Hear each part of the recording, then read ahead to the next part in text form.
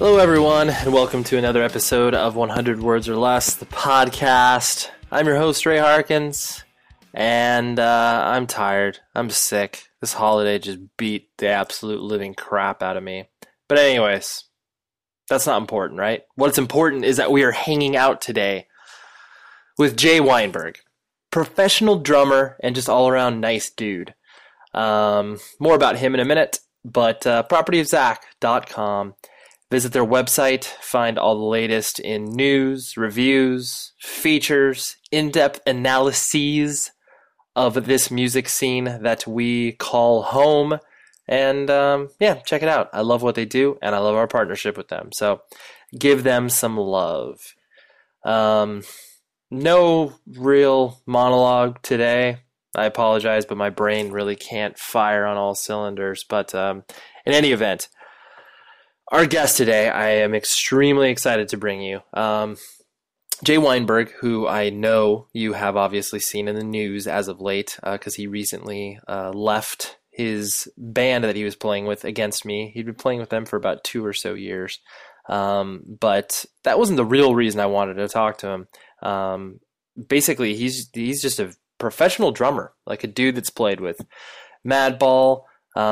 You may have heard of a man called Bruce Springsteen, and I obviously am very sarcastic in saying that because I know everyone who has ever heard music has at least a topical knowledge of Bruce Springsteen.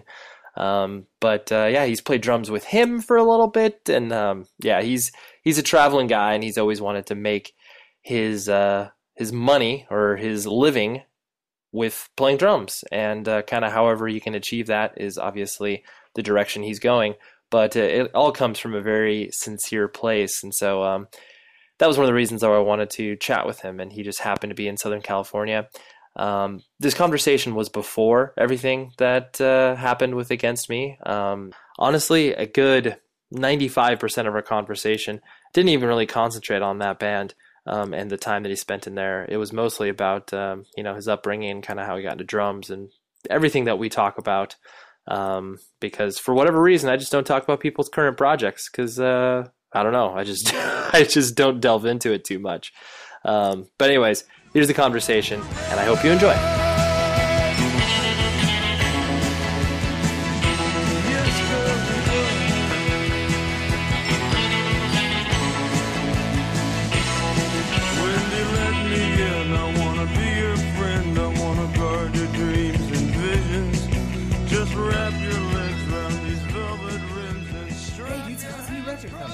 You'll get that. Yeah. No, it's something different. Yeah, like I was saying, I think I was telling you earlier, like listening to Neo, like the interview that you did with Matt Pike, which is actually kind of funny because I'm meeting him later today. Oh, nice. He and his wife are going to come to the E Street Band show. Oh, that's great. Tonight, and listening to just like it's just like going A to B for someone's life, and like you see what they do now, but hearing really how they got there and like where the idea came from to do what they do. It's awesome. Yeah, that's what I like to do too, because it's like people, I also like to draw similarities where even if you don't like the person's band or what they do as a profession, like you'll still understand that they come from a similar world. Yeah. Similar world, so you're not just like, oh, who the fuck, like I have no idea where this person came from, and you're like, oh, like they're just like me. They just found out about, they started buying records when they were however old and figured it out from there. Totally. But yeah, so with you, born and raised on the East Coast? Yeah, New Jersey my whole life. Lived in a couple different towns, but kind of stayed around the same area, based around Middletown, New Jersey. Okay, yeah. Which is 5. What exit? 114. Yeah. I was always between 109 and 114, and now I've been living in Hoboken, which is right outside New York. Sure. I've been there for 5, almost 6 years. Oh, okay. I go to school there and stuff. But yeah, growing up in New Jersey my whole life, and it was right outside of Red Bank, New Jersey, which was kind of like it was the strangest hardcore scene ever, and it was I guess it was like 2005 to 2007 or 8. It was so short lived my experience with the Red Bank hardcore scene, but oh man, it's strange. Yeah, It yeah. was really strange. And so you're obvious. I mean, most people would be able to just read your name and understand you come from a lineage of musicians. Like there's people that music has been an important part of your life. It's been everything. Yeah. And so I think a lot of people do get jealous when it's like they have, you know, either friends or basically their parents are like, hey, like here's what music is, and like let's get you started off right. Right. Whereas like, you know, I look at my parents or other, you know, some of my other friends that were just like, you know, music was like, you know, it existed, like the radio. Yeah. But there was never like that sort of, here you go. And then I also do this as a profession and like kind of have this sort of like, you know, behind the scenes, yet I've got a really cultured taste in music and like, here you go, son. Yeah. And so like, what was your, you know, your experience growing up? Like, you know, I mean, for most people that, you know, can do any research online would know, like, you know, your father obviously plays drums. Yeah. So like how was you being raised within that environment? I'm sure it was different and weird in a way. Yeah, it was. It was really eclectic. Mhm. I grew up. My mom was really, really musical, and she came from like her dad was really musical. He was an amazing pianist, and he was like he had kind of both sides of the brain working, where he could play piano really well, but he was also a physicist. Holy, and, that's not common. No, it was really weird. And he worked in Signal Corps. And, wow. And he was a teacher at Monmouth University and Wow. stuff. But he also had he had a knack for the arts and for music. And Right. And so my mom, you know, although she had been totally she was super into rock and roll and everything. She Right. raised my sister and me on classical music, and that's all I knew for Interesting. for the first 5 years of my life. Right. You know, all she played. I have heard the story that I was born to the song Voodoo Child, which I think is pretty awesome. That is pretty awesome. Were you? But I presume it was in the hospital. Yeah. So you know, my mom was into all that stuff like Hendrix and you know Led Zeppelin, classic music like that. But she was also really into classical music. You know? And that's all I knew. It was Beethoven and Chopin and you know Mozart and all that. The classics. Yeah. But that's all I knew of music. Like I didn't know what rock and roll was until the Who was doing Quadrophenia in '95, and that was like, you know, that was a band that my mom and dad I think shared that they loved, and they really wanted to get my sister and me into it, but my mom was like, I don't know, like that's totally different. They have no experience with that, and so they brought me, like they gave me Quadrophenia, and I just could not stop listening to it. Like they tell me, I don't remember specifically, but they tell me that I would like scream the lyrics in the car when we played it.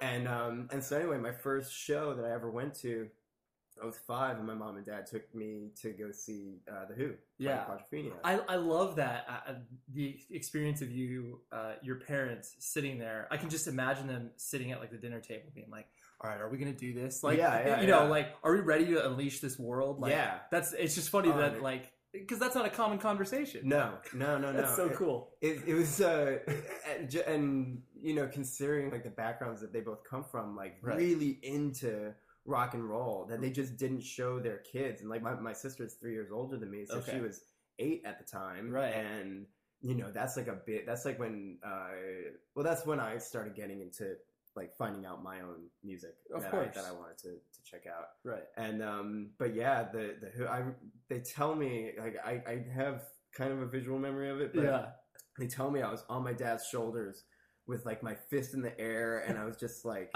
I remember I think they had that this like ocean scenery with like Roger Daltrey singing Love Rain Over Me or whatever, and that's the only kind of visual thing I remember. I think Billy Idol was Cousin Kevin or something like that. It was a really wild show, and that's what, like, that was my first introduction to like guitar based music and loud music, and I you know, from that they passed down the Beatles and the Stones. Right, and, right. Once they're like, okay, like he's shown an interest in this, like here we go. And so like your home life, like how was it?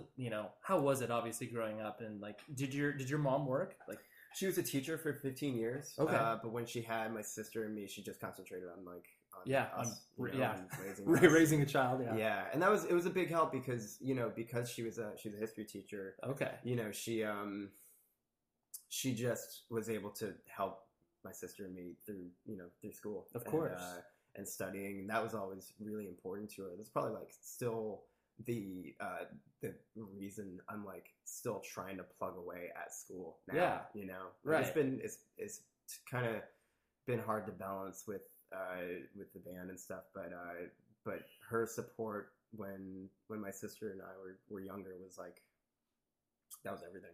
School wise. So it's so funny because like my mom was a teacher as well, and it's like, I think there's something that's totally unspoken and like in our DNA when your parents are teachers, where it's just like, yo, I got it, because I dropped out of school, and like my promise to my mom was like, I'll graduate when I'm 30. Like by the time I'm 30, I will have graduated, and I did, and it was seriously talking about college. And I was like, I gotta fucking do this, and like it was just that, like you said, that sort of the culture that you're brought up in, where it's like, this is important. No matter what else, whatever else I'm doing, I should pay attention to this and at least like figure out how I'm going to eventually achieve this. Yeah. I mean, I had always wanted to do music ever since I just started high school, and it was always something that I knew I wanted to do. It just got to the point where I couldn't balance the two. So I was doing college and like Madball simultaneously. Right. Going to Queens to like write our record. Right. Like 5 days a week, 7 or 6 days a week, and working on that like 8 hours a day on top of doing an 18 credit semester or something like that. And then touring. Yeah. It got hectic. So I once some time had passed, I was just like, okay, I'm going to kind of do one, go back to the other. And like, it's been cool. But so anyway, when I was younger, that was kind of my home life. It was centered around school. When I was 9, I started playing hockey, and I was never really into sports before I found hockey. It was like, you didn't play baseball, or you didn't kind of did here and there. I played soccer for like when I was 6 or 7, right? And I just never got it. I don't know. It just never clicked. But then went to a hockey game, and I couldn't stop. And, right. Started skating, started playing hockey, started playing a house league. Okay. And music wasn't even really like, at this point I was like 9, and music wasn't on the table yet. Oh yeah. I wasn't even in my mind. Right. So, right. So my life was just consumed with hockey, and I was a goalie. And okay. That's an intense position. It was the only, but you know what I started was because I couldn't skate well. Right. So I thought like, as a goalie, the least amount of skating. Yeah, right. But turns out you learn later that the goalie skates the most. Hustling constantly. So that didn't. My plan kind of backfired, but But I kind of gravitated towards the position, and you can almost kind of draw parallels to being a drummer in a sense. Is that like you're like the last line of defense, and as a goalie, there's like a saying that if you win, it's a team victory. If you lose, it's your fault. Right? In a lot of ways, you can kind of draw parallels to being a drummer. It's like, well, the tempo is in the drummer's hands, and the the vibe of the pulse of the song is kind of in the drummer's hands. So if you fall apart, dude, the set's done. Yeah. So I kind of liked that, just the pressure of the situation, and like, you either perform or you don't, and you succeed or you don't. And that was kind of like, I liked it. And I played travel hockey. I was going to say, you traveled around and did club hockey. Yeah, kind of like an East Coast league. Like we played, we were based out of Red Bank.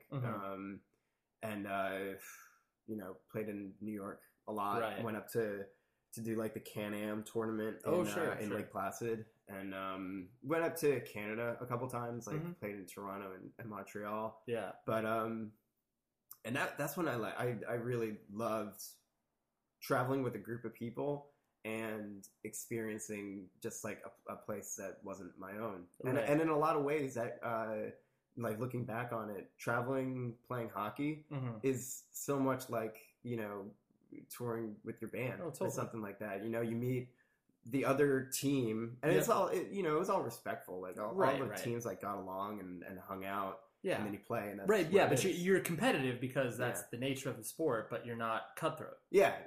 Music isn't competitive, but in a way, you know, you go to a town and you meet the other bands that are local to that town that are playing the show. And, of course. You know, you kind of create that little community. So that was really cool. And I loved playing hockey. But when I got to high school, that was kind of like...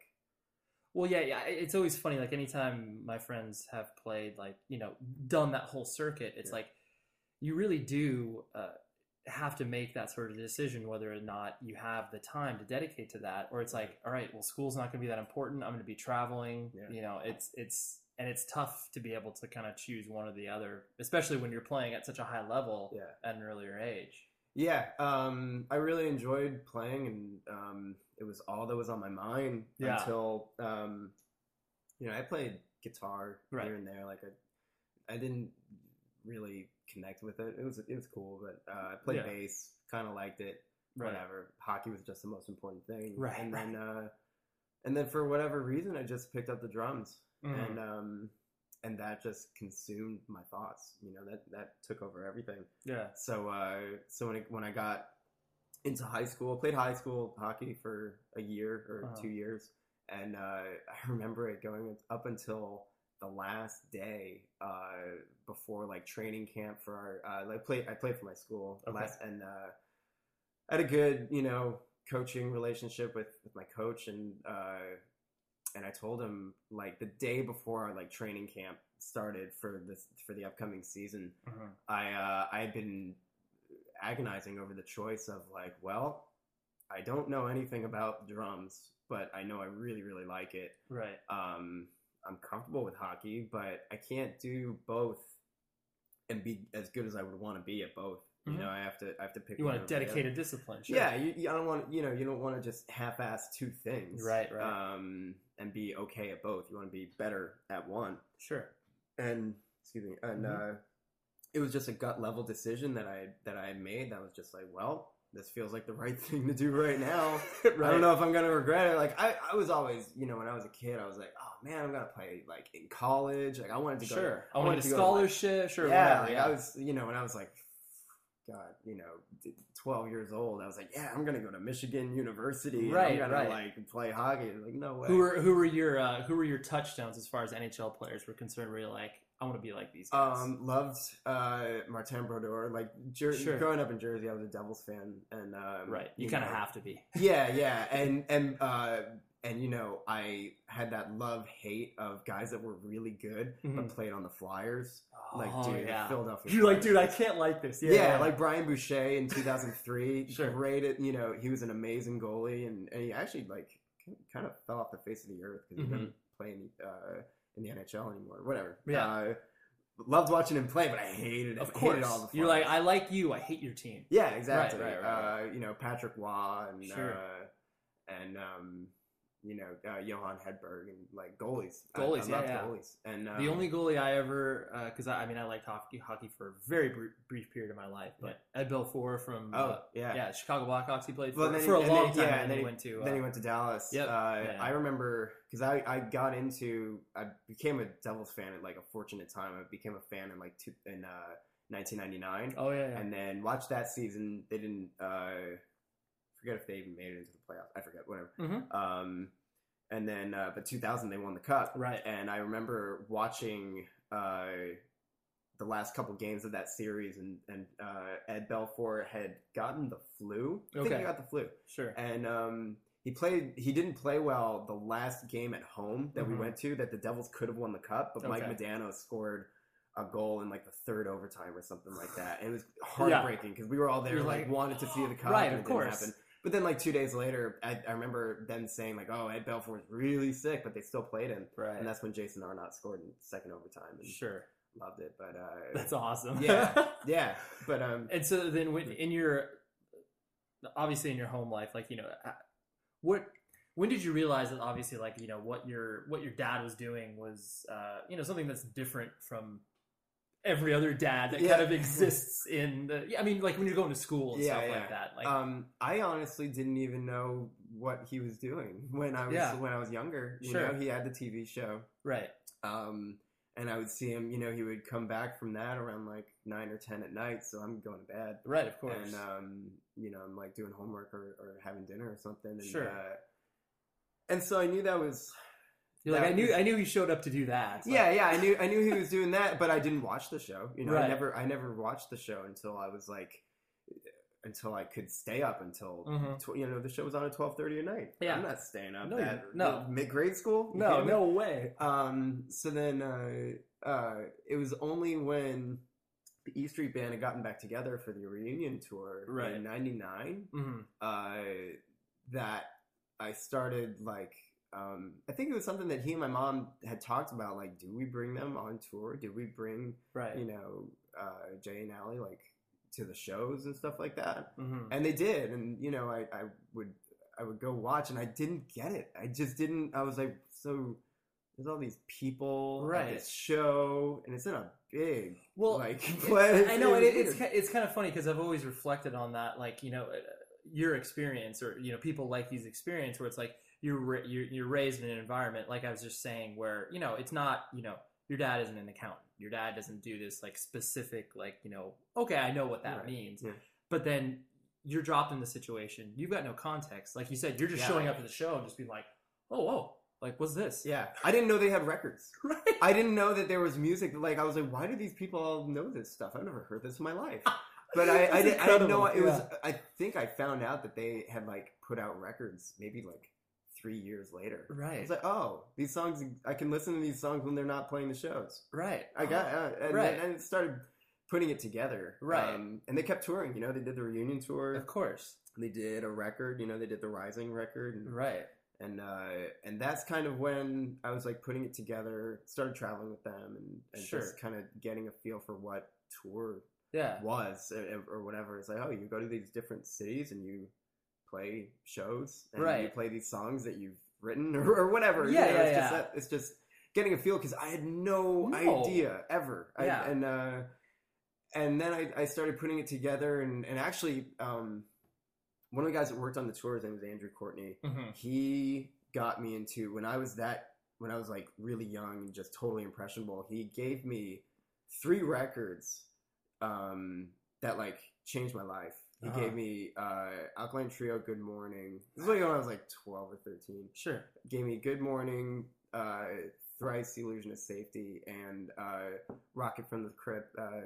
The Dracula was Scream Dracula Scream. Yeah, gave me that. And those records were huge. Yeah, no, that's a great like cross section. Yeah, because he saw like maybe some bands that I was listening to. I forget what, but he was like, oh, you might be into this stuff. So he gave me he like gave me those records, and that was huge. Yeah, for me. But that's cool. But anyway, so touring was or just traveling with them was opening my eyes to just like what my dad had been up to. I honestly had no clue what he was doing for like the first 10 years of my life. Right. You're just like, well, that's my dad. That's what. Well, yeah. And I think that's indicative of obviously your parents, you know, they were very calculated in what they were obviously exposing you to. And it's like, it's good that there's that, you know, you were able to exist within, you know, a childhood that, you know, you were able to be a child and not like thinking about these like, all right, place all this in context. You're just like, I don't care. I'm going to play hockey or want to, you know. Yeah, that was even when I was you know, traveling with them then. Right. I was still, hockey was it for me. Right. I never really wanted to play music. Right. You know, it didn't interest me. I presume your parents were pretty excited about you being super into hockey. Like they were. Yeah, they were pretty stoked on that, and you know, God. They would have to be if they were like, my mom would drive you to a 6 a.m. game, and she would watch. She wouldn't just like drop me off. She would see you later. Right. Yeah, she would be there, and you know they were really supportive. And my sister played hockey too. We played. Oh, really? Yeah, we went to rival high schools. Yeah. She went to one high school that had a really good performing arts. She's a great piano player. They had a great performing arts program. And my mom taught there, Red Bank Regional High School, and I went to Rumson Fairhaven because they had a really good hockey team. I wanted to, out of all the teams that I was watching, like I went as a kid, you know, in grade school, I would go to the high school, you know, they were like the big kids. Oh, dude, it's huge, yeah. And I would go to the rink that I would be at house league at, and the high school teams would play on like a Friday night or something like that, and there would be all these people. It was like packed. You know? It was like a sold out show. Totally. And you felt the energy. And, dude, it was like being at an NHL show or something like that. And I thought that was the pinnacle. Like I was like, oh my God, I want to play for RFH because they are incredible. And then, you know, all the incredible guys. I played with a bunch of really good people in the year or two that I played at the high school. But all the guys that I had looked up to, like the goalie, you know, he obviously graduated, and then I was the backup goalie for a little while, and you know, it wasn't the same team, and it wasn't the same vibe that I thought it was. And that's what made me think of, okay, maybe drums are cooler. Right. Well, and it's funny. I really like you hit on a very important point that I think it's like as we move through our lives, like you should always have those points where it's like, okay, this is what the top means. Yeah. And then if you arrive to anywhere in that vicinity, you realize like, whoa, this is only the tip of the eye. Like, there is so much more to accomplish. Oh yeah. I mean, you know, in the context of music, like all I had wanted to do when I was I started playing drums when I was 14, started a band, and all I had ever wanted to do was play at Chubby's, which was, no joke, this is it sounds like an amazing sports bar, dude. It is. It was a bar. It was the most depressing bars in Red Bank. Tell I keep going back to. It was in Red Bank, and it was on like the main street. And I would go to shows there, and I would watch bands that I would just like. They were, you know, hometown hero kind of bands, And across the street was the Internet Cafe, which has actually since closed and become an Urban Outfitters. But the Internet Cafe was amazing because they would have floor hardcore shows. Oh, nice! And no place around us like had that. There was a VFW hall that was 20 minutes away, but there was the Internet Cafe, which was like 5-minute drive from my house. So super safe for you to go to. Like your parents were okay with that. Yeah, Internet Cafe. There's, you know, they sell cupcakes in the window. What harm could be done here? Yeah, and my favorite band from the area was a band called Away From It All, and they changed their name to Goshen Surface, and they'd since broke up and went on to other projects. But I think they were around for like a year. But I saw that band, I was just like, oh my God. They were really abrasive, really intense and stuff, and I I ate it up. Right. But I was never the guy that was like in the pit. I just never. You were just observing. Right? I was just observing. Yeah, it was kind of weird. That's why the Red Bank hardcore scene is so strange, because I always felt I was on the outskirts just wanting to watch the band and see what they did, and I was like, how could I do that? Like I couldn't do it. I couldn't at the time. I couldn't even fathom like where I would start to do that. But but I knew I really liked it. Sure, and that was like my existence within the New Jersey community. I was like, I don't know any of you, and I don't. Right. Who's that weird kid in the corner? Like it was really like that. Yeah. Right. And I had my best friend at the time is like my best friend. We would go to shows all the time, and we were just the weird kids that were just standing on the side of the room, just like not really participating, but just absorbing what the band was doing, and that was really important to me. And so you're, as you were going to high school, and you know, what was your experience like with that? Where obviously you were involved in hockey, but you know, because obviously, you know, just putting people into stereotypes and sort of like, you know, what group did you find yourself like fitting into, and did you like the high school experience, or was it kind of just something that you were doing because obviously you knew it was important to your parents? Yeah, I didn't like the high school. I didn't like high school. I spent most of my time by myself, and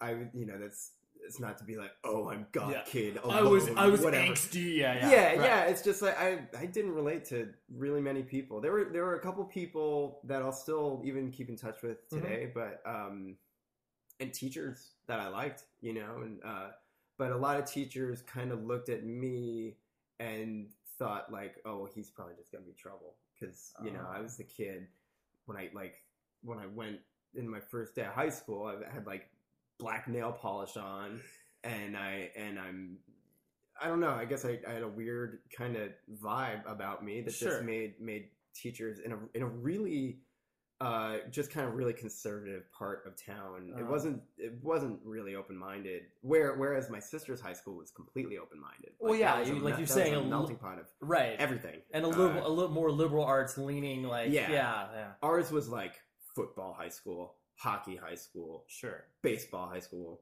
Whatever, and that's great, but it just wasn't for me. And I took that time when I, loved playing hockey. Right.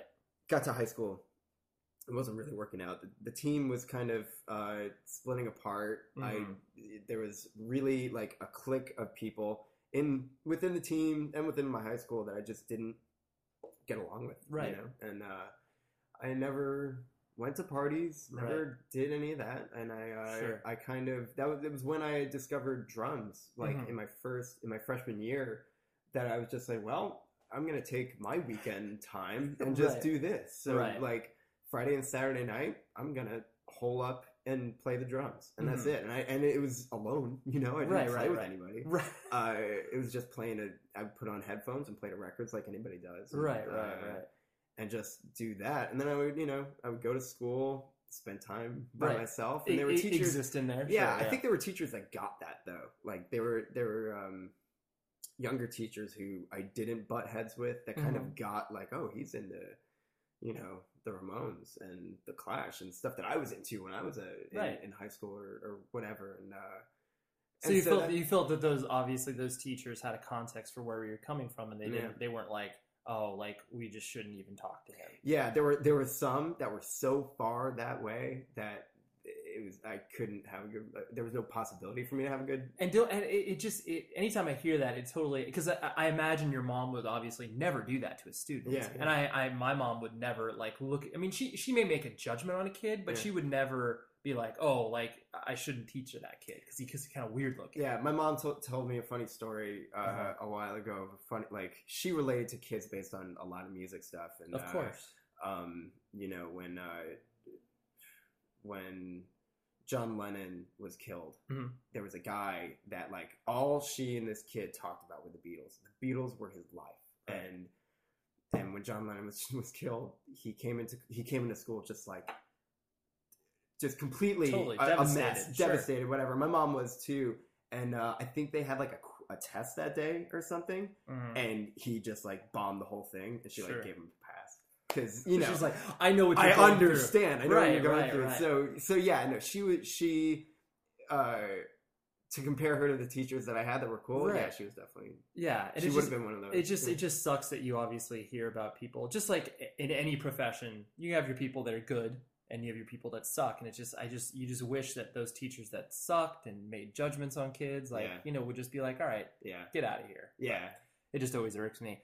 And so as like when you're, when you started to get into like independent music, and obviously starting to get into stuff that maybe your parents didn't have a context for, how do they react to that? Was it they were just like, oh, what's this weird stuff that Jay's bringing home? I know, yeah, they It was interesting, and it went through layers, when it went from the Who to the Stones and the Beatles and whatever, and then it took a drastic like left turn when my dad brought me to Ozfest and brought me to see Slipknot and Slayer. And what possessed him to? Was he just like, I think they were on the Conan show, and he was like, oh my God, these guys are super scary and they wear masks. Like, you're gonna love them. They're really loud and they're crazy. That's awesome. And I was into, the hardest thing I listened to was like Dude Ranch or something like that, yeah. So I was like, okay, and, sure. And went to see them, and it blew my mind. So that whet my appetite for intense, loud, getting into more extreme things. Yeah, when bombs go off on the amplifiers and all the guys are yelling, and I had no frame of reference for that. So that was all new to me, and I really wanted to explore it. And I was really young. I was 9 years old. Right, and I was going to say, because it's funny, because I think your musical journey was obviously much more accelerated than what your typical kid would be exposed to, just based on on obviously your dad's profession, and it's just like, oh yeah, I have all the access to this stuff. Like, oh, let's see if Jay likes this. Yeah. Well, and it was interesting because like my introduction to metal, and all that, like just heavy stuff, came from my dad, and then I had a friend whose dad wasn't really into Bad Religion, and so we would drive around and we would listen to like American Jesus and stuff. That was the first like punk rock song that I heard. Okay. And I loved it. So I got into really heavy stuff. Right. I got into punk rock stuff and all that. It just kind of blended into it itself, because at that time too, because you're so young, you're not concerned about like quote unquote scenes. Like You're just like, it's music. Yeah, I mean, I still don't get scenes. What the fuck is that? Totally. But to me, it was unpolished. It was really just raw. I loved it, and that's what I wanted. I got a lot of that in hockey, and I just stopped getting that when I got into high school. So I wanted another fix of that, right? So that's when I started getting into, I guess, like independent music, quote unquote independent music. Like, got really into. I had a friend whose brother was really into like the drive-through bands.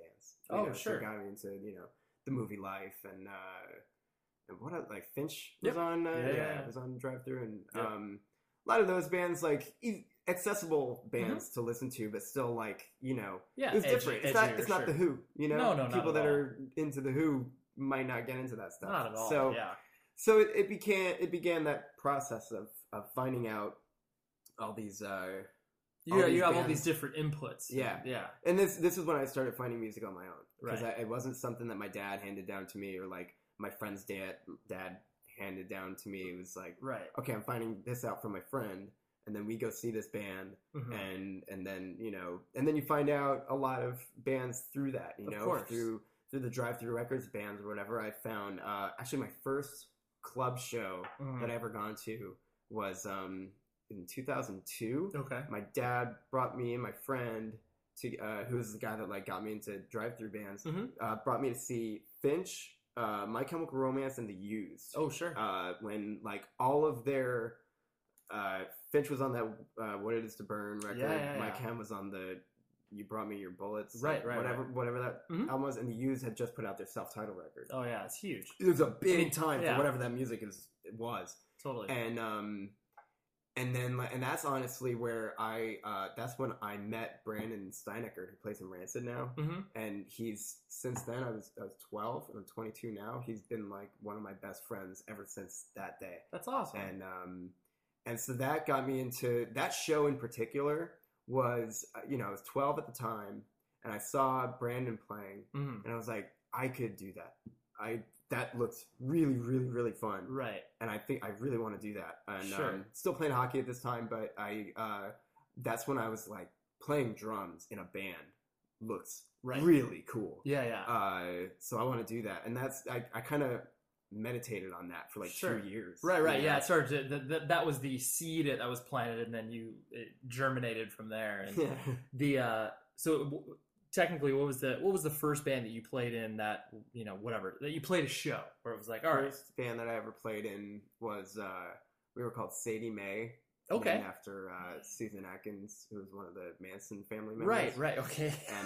And I was 14. I just started playing drums, and we were just like a hardcore metal band. Okay. And basically... And you were playing drums, I presume. I was playing drums, yeah. And it was my first time I had played music with other people, but I had been playing drums for like, I don't know, maybe like 6 to 8 months. Okay. And, so this is when you're like 14, 15? 14, yeah. Okay.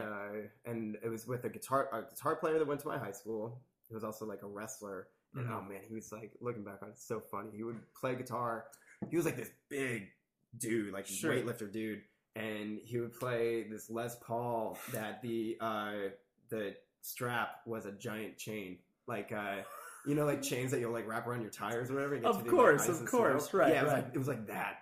And oh my god, that's amazing. Yeah, and we would we were a band that basically just got together, listened to Lamb of God and Shadows Fall, and Slipknot, and we would do that for like 5 hours, and then we would like write a riff, right, or something like that. You just do a bunch of covers, and then, we just knew that we like loved heavy music, and we loved just like sitting around and headbanging, right. And then, we have instruments too. Here's this riff that I was working on. Let's do that. And and we were together for 2 years, and we played 2 shows. One show a year. Yeah. Awesome. Yeah. And the first show had, it was at the Saint in Asbury Park. Okay. And that had like 20 to 30 people, all close friends. And family. Of course. And then I think they hated it so much that... people really close to us wouldn't say it, but the second show that we played, like a year later, we asked all those people if like they would want to come see, and none of them came. We played to the band that played after us. Oh, one of those shows. Yeah, one of those shows, and you do that, Of course, all bands do that. But but that was our first experience with that, being like 14 years old, and it was where is everybody? Yeah, it was funny, but that's incredible. Yeah, but so that Sadie Mae was my first band, and so then, like, as you were, getting to the point in schooling where it was like, all right, like, what did you have any sense of like, were you just like, I'm all in for music, I want to try to find a way to like make that happen as my life? Yeah, that was the day that I called my coach and told him that I wasn't gonna do, because hockey was my life, and now I just like one day I was like, okay, hockey's now not my life, music is my life, and that's what I'm gonna do. And it hasn't changed since then. That was 8 years ago. Right. So that was the day when I decided I wasn't gonna, and I literally haven't played hockey since then. Wow. I've wanted to, Sure. I've skated a bunch, but I haven't played. Picked up a stick. I haven't played a game. I've had a lot of friends, like a lot of people in bands I've found have really like been into hockey, and we'll talk about like, we gotta play together. It just never happens. Yeah. It's so much. I mean, hockey is obviously so much harder than just like, hey, let's go to a basketball court. Oh yeah.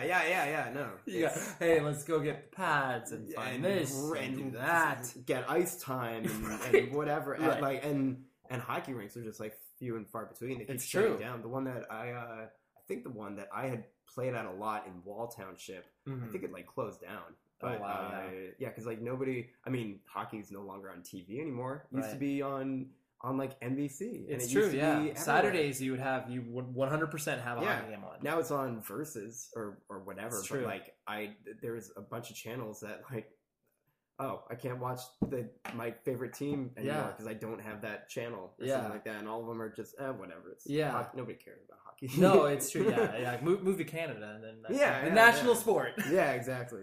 And so then as you were obviously you making the decision that, all right, I want to try to make music my life. Yeah.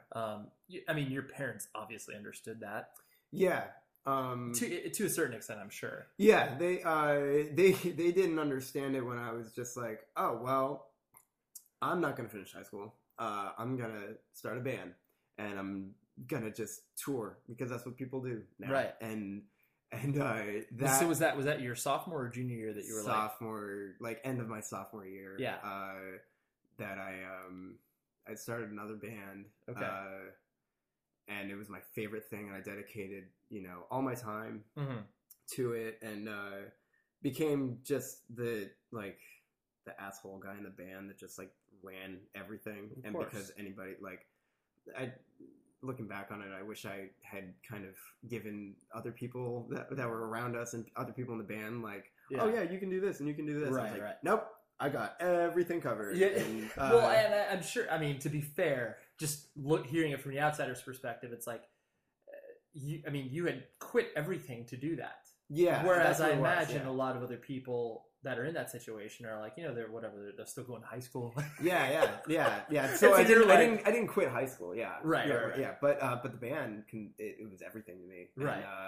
And, I had a free period in high school.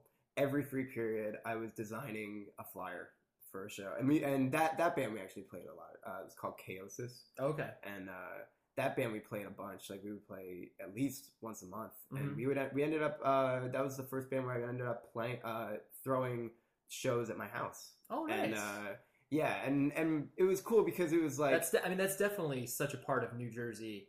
indie like having shows at houses, whereas like out here on the West Coast, it's like you can have like a band play for like 10 minutes and then the cops will show up. Yeah. No, here it was, or in New Jersey,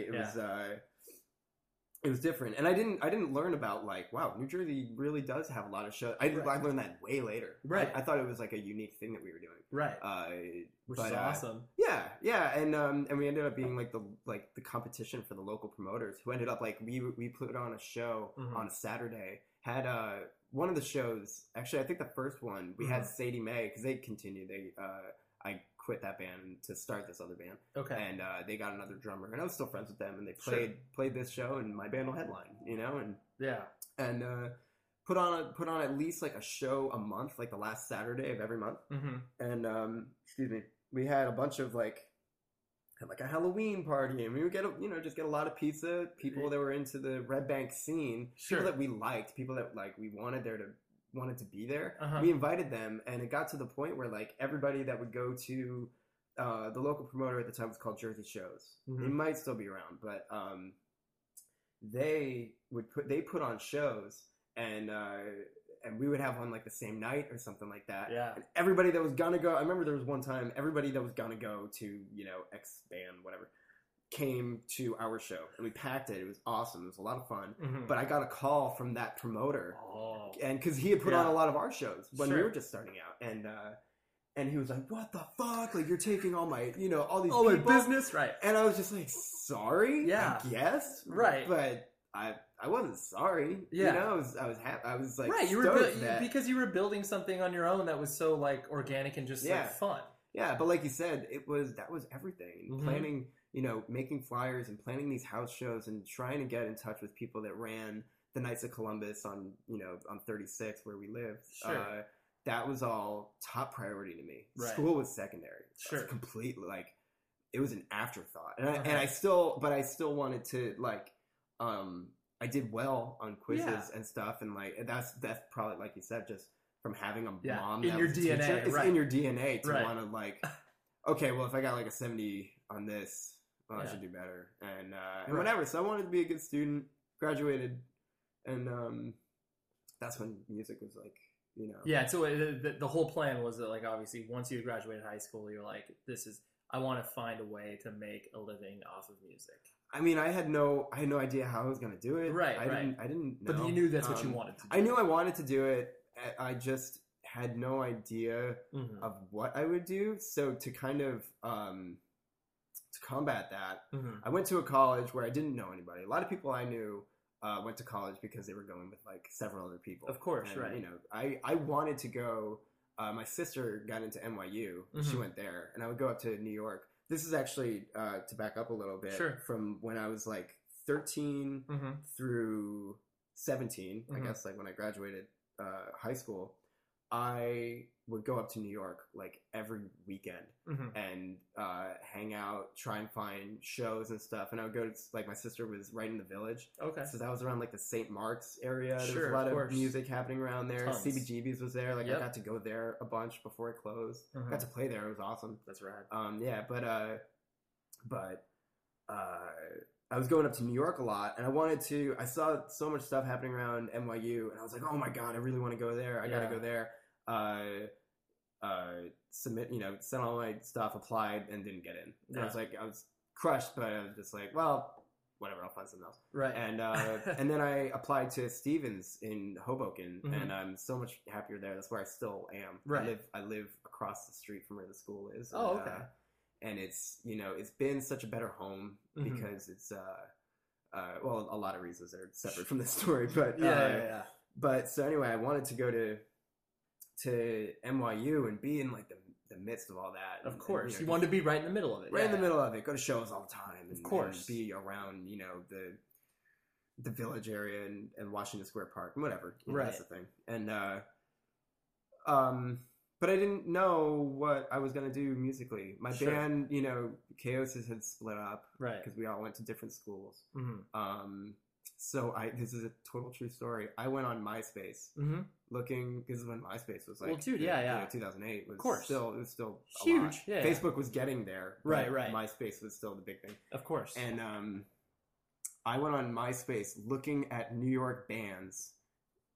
I don't know how I would look for it, but like I would look for New York bands that needed a drummer. Needed a drummer, sure. And I found the one that appealed to me the most. Was a band called The Reveling. Okay. From New York. It was like a punk band. Auditioned and it felt awesome. So I was like, okay. So you just sent them a message. You're like, hey, I hear I can play. Yeah, like they had a thing like, hey, so and so is going off to get his doctorate or something like that, or going off to do more school. So we need a drummer, and we're looking for looking for a drummer. So that was it, and I had just started school. I got the Reveling, and we're playing shows at what I still feel was like really important, and I still, whenever I'm home, I try and go to like random shows in Brooklyn, like at there was one place, oh god, I forget what it was called, but it was a great like punker flat place that it was like a 2-level thing. Show happened on the first level. Sure. You go upstairs and you find that there's a giant hole cut out in the floor of the second story. And there's like bikes hanging everywhere, and every wall is spray painted. Right. And we would play shows here because the band, they were much older than me. They were like, I was 18, and I think our guitar player was like 27, or something like that. So that was the age difference. Sure. And, where was I going? So I would go to these places that like, I'm like, wow, this kind of place exists, and you see it in SLC Punk, but you don't think that this is in whatever. You just don't think about that kind of stuff when you're 17 or 18, of course. And so, but then I would go and we played these shows, and I really loved it, and it was fun. And then once I had been doing that for like, I was in college doing that simultaneously with college, and like, okay, classes end, I go to New York to practice, and then I come back, and it was cool. It was a routine that I really liked. And then the scheduling conflict came up with my dad and the TV show that he was going to have to be at the start of the Tonight Show at the same time that one of the E Street Band's tours were going to start. Right. And they needed somebody to fill in. Yeah. And that was kind of what like interrupted everything. Sure. In the best way possible. Well, of course, yeah. But hey, do you want to play in front of a few people? I don't know, maybe. So that was kind of like this moment where I was kind of doing the high school band stuff, doing the college band thing, and then all of a sudden this interesting opportunity came up where it was like, I didn't think, nobody thought of that it would ever happen, and but it just kind of happened, and I played. How did your dad introduce that to you? Was he just like, hey, how did it was weird. What had happened was over years, since the band got back together, before they got back together, they all had kids, and my sister and me included, and all the kids of the band have like gotten up on stage and played. Like my sister, I was in awe of what my sister did when she was like 13. She got up and played keyboard to a song. When that's incredible. Yeah, when they played a show in New York, and I thought that was incredible, and I was just like, oh man, like that's just the next level, right? And all the kids, I think like everybody who had a kid, their kid has been on stage. Right. I was the last one who had never done it. Sure. Just because, well, I don't play guitar. Right. I don't play bass. Well, I do, but like it's not good. Right. And what, you're gonna have me sit on the drums? Right. You can't. Yeah. If I'm messing up, you can't just pull that down in the mix. That's like, true. Yeah. That's just not. Yeah. This is way too obvious if you fucks up. Exactly. It's just it's over. And like I said, that's that pressure situation of like being a goalie. You draw a lot of parallels to the drummer. It's like sure. And my dad, they were doing one of their last shows of that whole touring kind of cycle, and he was like, "Why don't you play with us at soundcheck? Do a song at soundcheck." Oh, okay. I was like, "Yeah, that'd be awesome. Fun. That's easy." Yeah. Sure. So we did Born to Run at soundcheck, and it sounded good. Right. It sounded like it was fun. Yeah, I loved it, and I had never played with like in-ear monitors, and there's a band. Right. And, right. Whatever. It was a whole new just sensory overload thing, but I loved it, and so then it felt really good. So that night they were like, well, why don't we just do that during the show? Yeah. And so we did, and it was right before I had gone to college. It was like it was the summer before I had started college, like maybe 2 weeks before. Right. And it was at Giant Stadium. And right. I did that, and that was amazing. Yeah. I mean, those are the sort of experiences where it's like obviously you can reflect on it now and be like, that was amazing, but you're just like that you could pull yourself together enough to be like, all right, like, this is what I'm doing. Well, it was only for that one day. I knew I was like, I'm going to do this to say I did it. Right. And then that's it. And then I never have to do it again. Sure. And I've been there, like I can say that I did that. And, and that was it. Never thought of doing it again. It was a moment in time, and that was it. But then the scheduling conflict happened with the Tonight Show and the tour. And my dad had asked me, like, I would go back home of course, between like on the weekends and stuff to play drums because my drums were at my house. Sure. And my dad asked me, he said, like, hey, I don't know if this is actually going to happen, but I think the tour is going to coincide with the Tonight Show happening. Mm-hmm. I'll need to be in 2 places at once, and I can't, and we need to find somebody to play. Right. So you might get asked to do this. He's like, I don't know if it's going to happen. Right. But I'm just prepping you. Yeah. He's like, don't be disappointed if it doesn't happen, but it might happen. Mm-hmm. And it happened. And that's crazy. Yeah. And Bruce asked if I would want to do it. Sure. And I did it. And I said, yeah. And that was like, that's when everything became casual.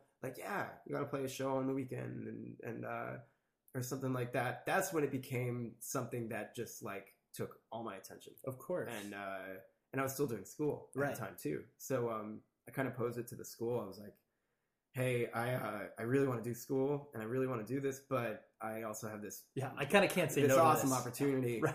I would love to do both if that's okay with you. But sure.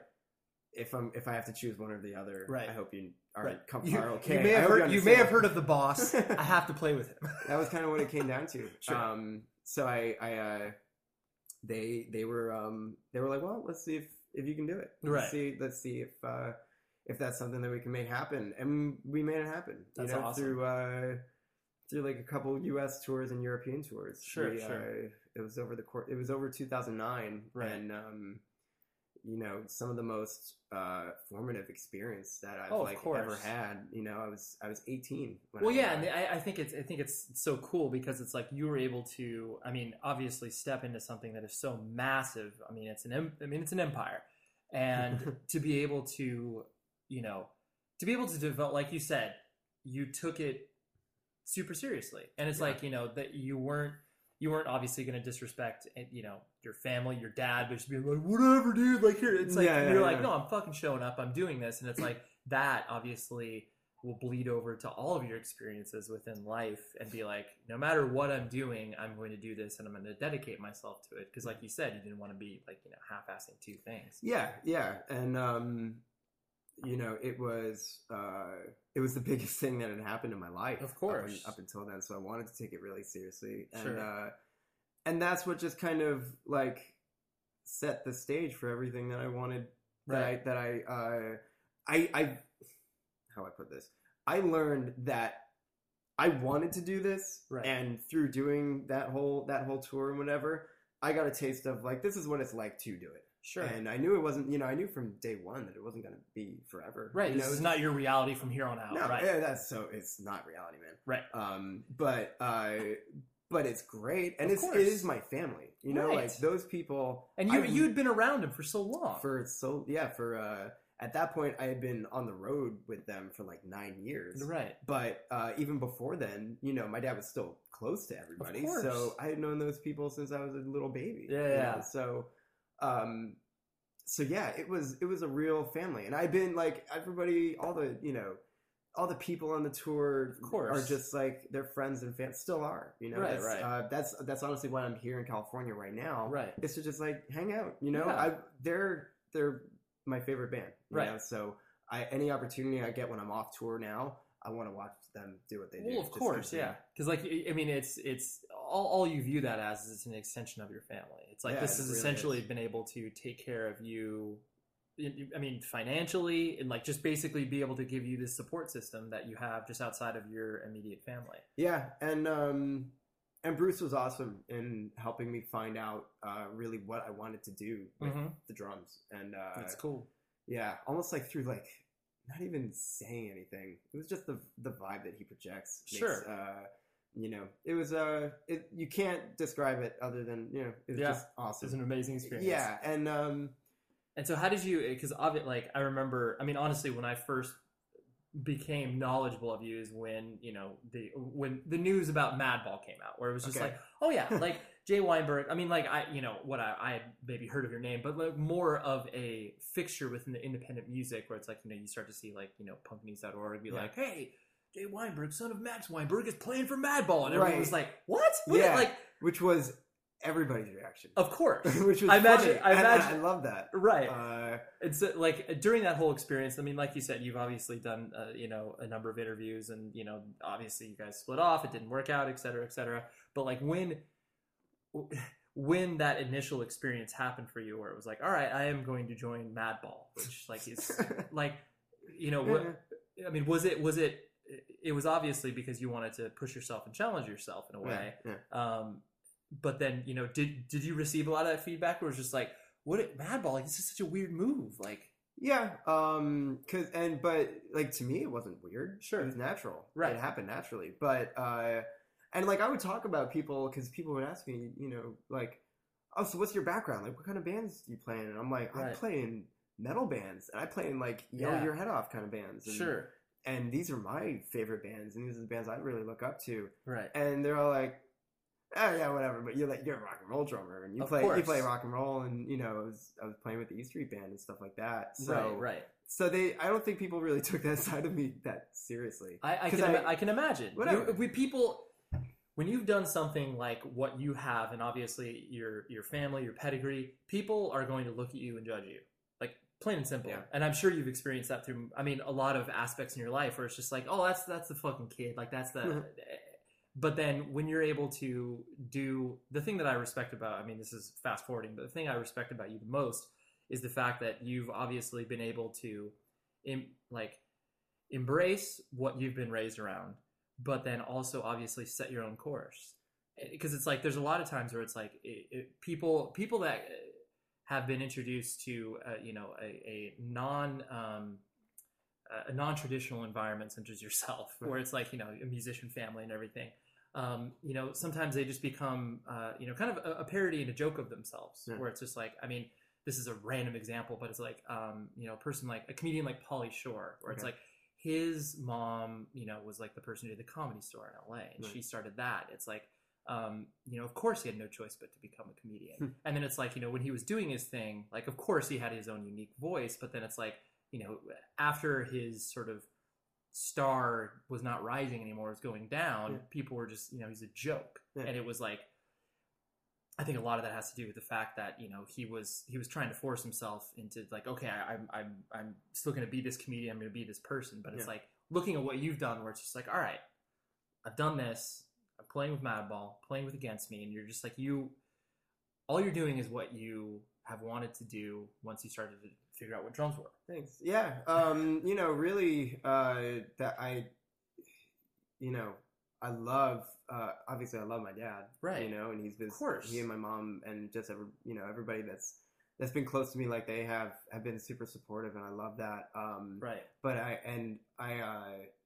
it surprises some people when I say I didn't take drum lessons or anything like that, and just because, and I find that the most valuable thing that my dad gave me was just freedom to do whatever. Find out, you know, I found this on myself. You find it for yourself. You know, you find it on your own. Right. So that's what it was, and I just had to find out what I wanted to do with music, and I just gravitated towards different things. You know, we grew up in completely different ages. You know, where my version of the Beach Boys and the, you know, and the Dave Clark 5 or whatever, it's music that's, you know, still, it's relevant and cool or whatever. Right.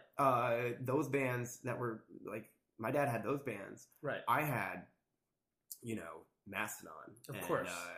And I had, like all these just bands, these aggressive bands that I just gravitated towards. Of course. So when I was doing all these bands in high school, And then I went to do the E Street Band. Right. So I love rock and roll, and that's everything to me. Just as long as it had a heart and it had a soul to it and it had a purpose, that was just it resonated with me. Sure. And that's all the stuff that still resonates with me. But that all made sense. And then to go to Madball, it made sense, but it didn't make sense to some people. And, it doesn't make sense to people that are on the outside looking in. You're like, because they can't, they don't trace you contextually to where you ended up. They're just like, like Madball hired a session drummer. Like that. I'm sure that's a lot of people were just like, like this kid, this was just like a publicity stunt for Madball or something. Yeah. Well, it happened in like the most natural way. You know, like we've been mutual friends. We've had mutual friends through H2O. You know, like I've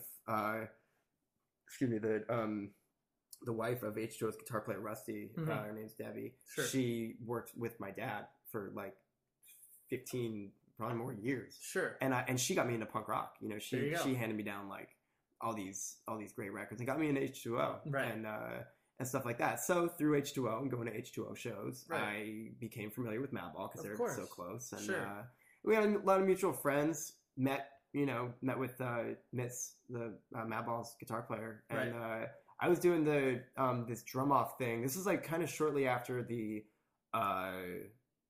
E Street Band tour. It all wound down, and I was kind of like, all right, now is time. What's my next chapter? What's my next chapter? And I was still doing the Reveling at the time. I was doing that simultaneously, doing the E Street Band and the Reveling at the same time. Sure.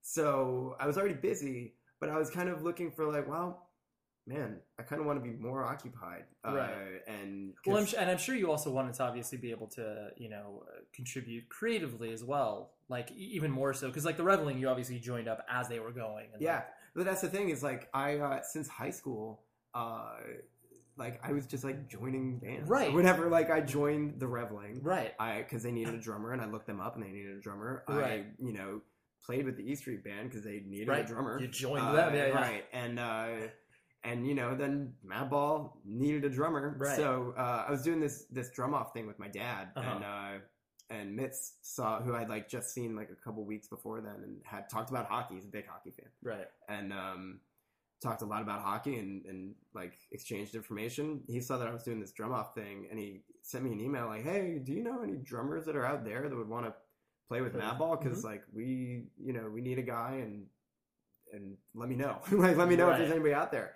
And I emailed him back. I was like, "What if I did it? Yeah, I'll do it." And he was like, "Yeah, you'd be into doing that?" And I was like, "Yeah." So that's just how bands got together or get together.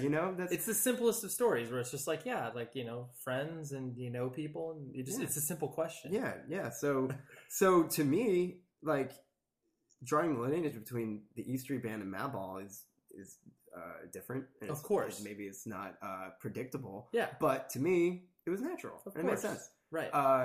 So yeah, I had a horrible audition. I remember that. Because it was really short notice. Like the tour, this was the Rebellion tour that we were talking about. Right.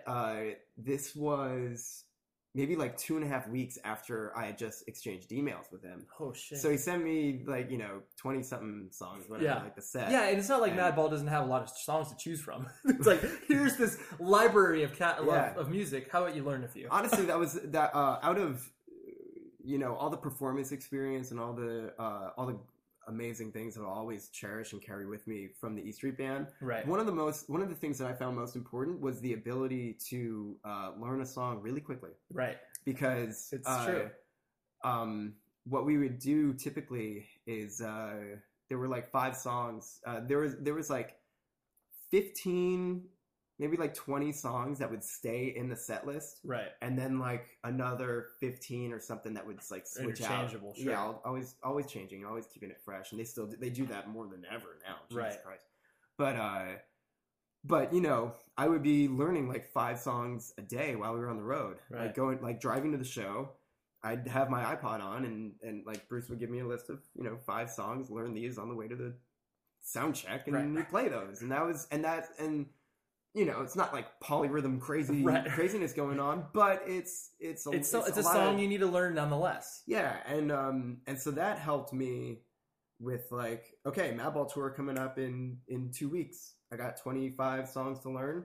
I can do this. And so I was in California at the time, flew back, did a show at the Reveling, and then the next morning I had my audition with Madball. Okay. And I was jet lagged, I was tired, I'd been up all night doing this show with the Reveling. Right. And I played horribly. Yeah. It was bad. But but I think I showed enough like drive to make them be. Or it was me, Mitz, and Paul Delaney. He's a good friend who plays bass and plays in Black Ambo and stuff. And I played horribly, but I think I was like, yeah, like I really want to do this. I really want to do this. You're like, my enthusiam showed I think through. Maybe that compensated for what I just could not do on the drums. And then I came back like the week after or whatever. I'd practice all the stuff. And then then they were like, all right, here we go. Yeah, and then I met Freddie the day, or like maybe like 2 hours before our first show. You're like, hey, here's Freddie. We'll be playing together. That's what it was. You just got thrown in. Yeah. And then did the Rebellion tour, and that was my first European tour where I wasn't like in my comfort zone. You know, not with people that I've known all my life. Right. And, it's your first touring experience outside of what you've known. Yeah. Sure. You know, I'd done tours, like the Reveling toured out to Chicago and back, and with Chaosis we went to Florida and back. When we were like 16 or whatever. Our guitar player, his dad, ran a Dodge dealership, and we couldn't rent cars. No, you're 16. So we rented like a like a van, and but we couldn't, we couldn't legally. So we rented a van and drove down to did shows all the way to Florida and stuff, and that was my first experience touring. But so then I did all this stuff, and then I went on tour with Madball, did that, and it was amazing. I mean, went to all these countries and saw this culture and saw so much stuff, and really got into. I was like, yes, this is the music community I've been dreaming of. This community that's based on like aggressive music, and it's just like, I felt so good about it, and then they went to Greece. That was awesome. Right. And because you played with them for about like a year and a half or so. Yeah, a little less than a year. Yeah, okay. But did that, and we basically came home from that, and then like the week after that, I was like, all right, we got to make a new record. Right. So let's start writing a new record. Right. And it was at that time I was still doing a full course load of stuff at school, and still doing the Reveling. Right. So it was just kind of like, doing a lot of stuff, and I unfortunately had to leave the Reveling, and I wanted to keep doing it. You'd been with it for so long. Right? Yeah, and it was a bummer, but I had to make the decision to like, well, Madball's gonna be really active, and I feel really good about it. So. Right, and you're in the process of getting a new record with them, and like, you feel a part of it, right? Yeah, and we were getting together like every day, jamming in our practice space, and made a record, and then. The stuff that happened, it's whatever. It's in the past, and you move on. But I mean, it's like you were saying earlier in regards to, people come from different cultures, and it's like in all the professional dealings I've ever dealt with Madball, they just come from a different world, like from what I've come from what you've come from, and so when you have, it's already difficult enough to be in a band. But when you are combining people from completely different walks and are trying to have them all be creative, be business minded, it's difficult. Yeah. It's and not to mention, I'm like at this point I'm still 19. Right, you're a kid. Yeah, and so, which I mean that's not far from where I am right now. No, I'm 22, but it just got to the point it didn't work out. Stuff doesn't work out, know? And totally. And I look back on it as a great experience. I traveled, I made music. Sure. I was really proud of everything that we'd done, and it was a chapter in my life that, came to a close. Of course. And that was it.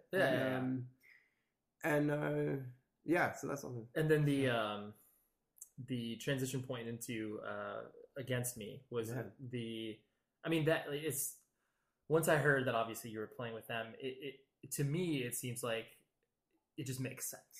Cool. That's awesome. I mean, it just feels like it's like not only do you stylistically fit in with them, just like from a drummer perspective, and just like obviously your own upbringing, But it's just, the way that the band especially is going now, where it's like, a lot more control is falling directly into their hands, or your guys' hands. And so it's just, it's exciting. Like, it happened in a really natural way. I left Madball, and I was going to focus on school and just do that. Sure. And, moved back, like, I was in Hoboken for a while, and I was going to concentrate on school. And then the whole just that, whatever ugliness had gone online about the Madball stuff happened. And literally, like, the day that became public, our bass player, Andrew, he called me, and we've been friends. To back up a little bit, I've been friends with, with Laura and James and Andrew and Jordan since I was 13 or 14. We met really young, and Against Me was the band that toured so often that they would be in my area 4 or 5 times a year.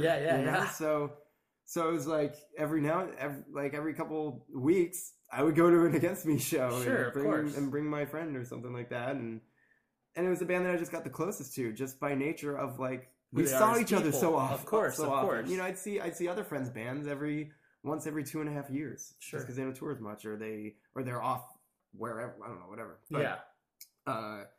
But they would be in New York or New Jersey all the time, and so I would go to their shows, and we ended up we would do this thing like Warren jumped in front of the drums during the last song at a show in New York, and I was standing right behind the kit, like off to the side, and I was like, he's not coming back. And so I like got up and finished. It was We Laugh at Danger and Break All the Rules. Okay. And it has that clapping section, and we had talked about me like, oh yeah, like jam on the last song or whatever, and it happened, and it was awesome, and it became this like fun thing that we would do occasionally when you were there, and everyone's like, it'd be a fun thing, and so we did that, and we just became friends, kept in touch, and whatever, and Andrew called me, and he was like, hey, are you going to be around for these shows, because I know you don't have a band anymore. And it's like, I was reading some stuff online. I'm aware. And he was like, are you doing anything? Because we need somebody, and we'd like I would want to jam with you. And so I was like, yes, and without hesitation, I just knew it was going to be awesome. And so then like I meditated on that for a little bit, and like I called my best friend who like the band we got together on was like Against Me. And we would go to shows all the time, whatever. It was awesome. And so I called him. I was like, dude, guess what just happened? And so anyway, I called Andrew back the next day, and I was like, dude, just so you know, I really, really want to do this. So like, I'm pretty serious about this. Like, dude, like I really want to play with you guys. So, and it was just going to be for these 3 shows. Or whatever, like a couple radio shows in radio festivals in Florida and one in California. And I was like, I really want to do this. Like, I would love to play a couple shows with you guys. And so he was like, okay, cool. I'll pass it on. And we talked through email and stuff, and then I got down to Florida where they all are. And we jammed. I got down there, and I thought we were just gonna like go out, get some food or whatever, and jam the next day. But we went out. We went to the practice space and jammed from like 10 at night till like 4 in the morning. And that's awesome. And it was just so much fun. That because those are the songs of my childhood. Those are songs that I remember. It was awesome. So, whatever. It's nostalgic for you to like. You're like, wow, I get to actually play these songs that meant so much to me. Exactly. It still means so much. Exactly, and that was. I mean, really, it's kind of like a common thread that through like the E Street Band and Madball. It's like these are all parts of my just learning music. That like the E Street Band, like Bruce Springsteen and the E Street Band was my music. That was my upbringing. I was around those songs for so long. So to be playing them felt like second nature, and then to be playing Against Me songs felt like second nature. Right. And it felt so good that the next morning they were just like, "You want to just join the band?" Yeah. So that's what it was. Yeah. That's what we've been doing. Yeah, that's what you've been doing ever since. Yeah. That's so cool. I really do like how, to sort of wrap this up in conclusion. Yeah. I like how you're pulling on the thread of like, there is a commonality between all of these. Yeah. Because obviously, like you said, most people would look at these and just be like, oh, these are like, maybe you could put Madball and Against Me in a somewhat similar world, but obviously your experience with the E Street Band is something completely different. But it's like, essentially, all musicians start out with obviously similar goals and similar contexts. There are very few, even though you could look at the musical culture right now and think that there are a lot of people that are just simply starting bands or playing music to make money. There's always going to be an element of that. Yeah. But with everything that you have experienced, that's like, Madball wasn't starting off being like, all right, we're going to make this a 30+ year career. Against Me is the same thing. They're like, no, we just want to play all the living rooms and across America. Right. And, Bruce Springsteen, like, you can easily trace back to where he was when he started. And it's like, those are all common themes. And like the fact that you've been able to kind of experience all those different worlds, just like you said, makes it all the more clear to you. But to another person might be like, oh, it doesn't make sense. Yeah. It's to me it makes sense. Right. It's all one big thing. Sure. To me, yeah. I'm very glad that you were able to hang out and obviously lay this all out, because I was just excited to talk to you about all your different experiences, because you got a lot of them. Thanks. Thank you very much for having me. No problem, dude. All right, so there you have it, everybody. I definitely like in the middle of the interview where he says Bruce, and I didn't even bat an eye. And upon listening to it again and editing it, I was like, oh yeah, that's Bruce Springsteen. I never thought I'd have a person on the podcast that would be able to refer to Bruce as Bruce and not be like, you can't say that. You can't call him that. It's like calling Dave Matthews Dave, like you know him. Jay will obviously land on his feet somewhere else awesome in the near future. Visit propertyofzach.com and 100wordspodcast.com. And until next week, be safe, everybody.